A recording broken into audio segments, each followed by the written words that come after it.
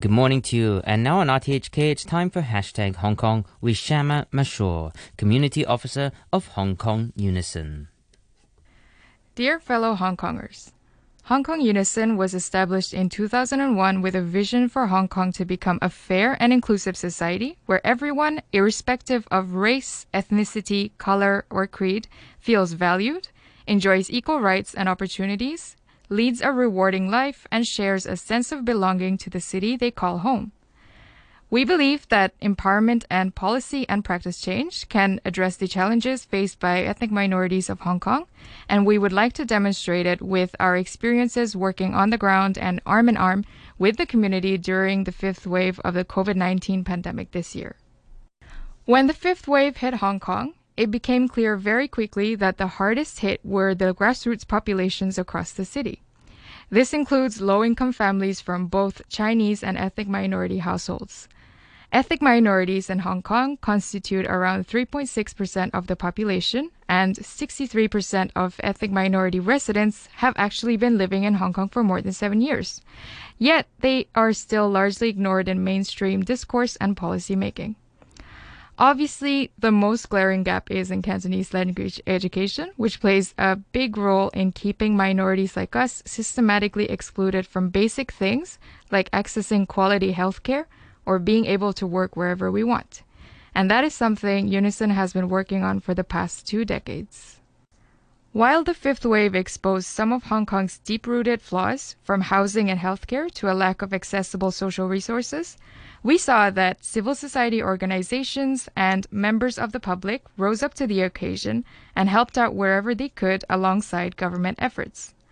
Hong Kong Unison launched the Fifth Wave COVID Relief Project, which started out as an emergency helpline for ethnic minority families and individuals who needed assistance with various needs as different estates went into lockdown and as social distancing measures were being adjusted almost daily.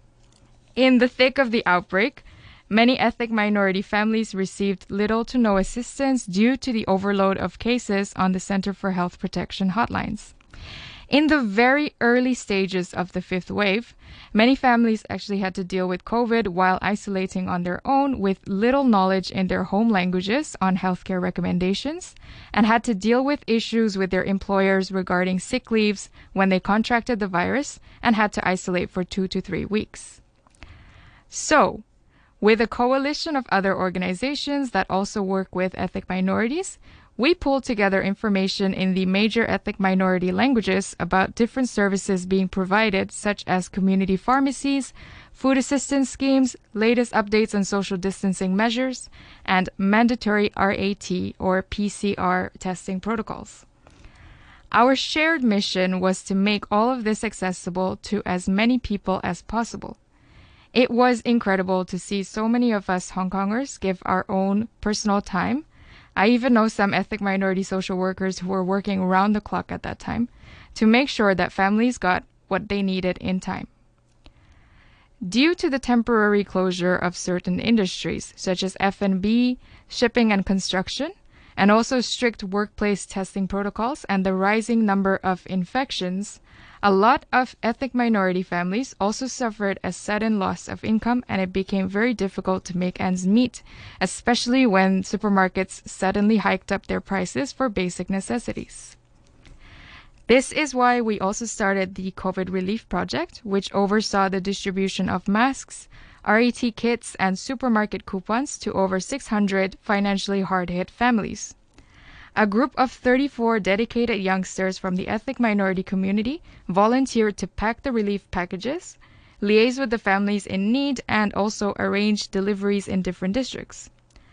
They bravely volunteered their time and risked venturing out even during the most severe part of the fifth wave, where it seemed nearly every household was dealing with COVID. In those months of great distress and confusion, it was inspiring to see different communities come together and look after one another through formal and also informal networks that they had established themselves. In the future, we don't know when Hong Kong will be hit with another crisis of this scale, but now it would really serve the government well to take a closer look at the grassroots and working class communities of Hong Kong, since they are often the hardest hit casualties. This will help the various departments plan better for their next crisis, and they can roll out measures to protect the most vulnerable in society quicker. I'd like to end this letter with a quote from author Doizan Tamata. It is only in our darkest hours that we may discover the true strength of the brilliant light within ourselves that can never, ever be dimmed. The real strength of Hong Kong truly lies in the resilience of different communities that call the city home. And Hong Kong Unison hopes to continue empowering, platforming, and mobilizing the ethnic minority community so that every time we face a new adversity, we're able to bounce back stronger.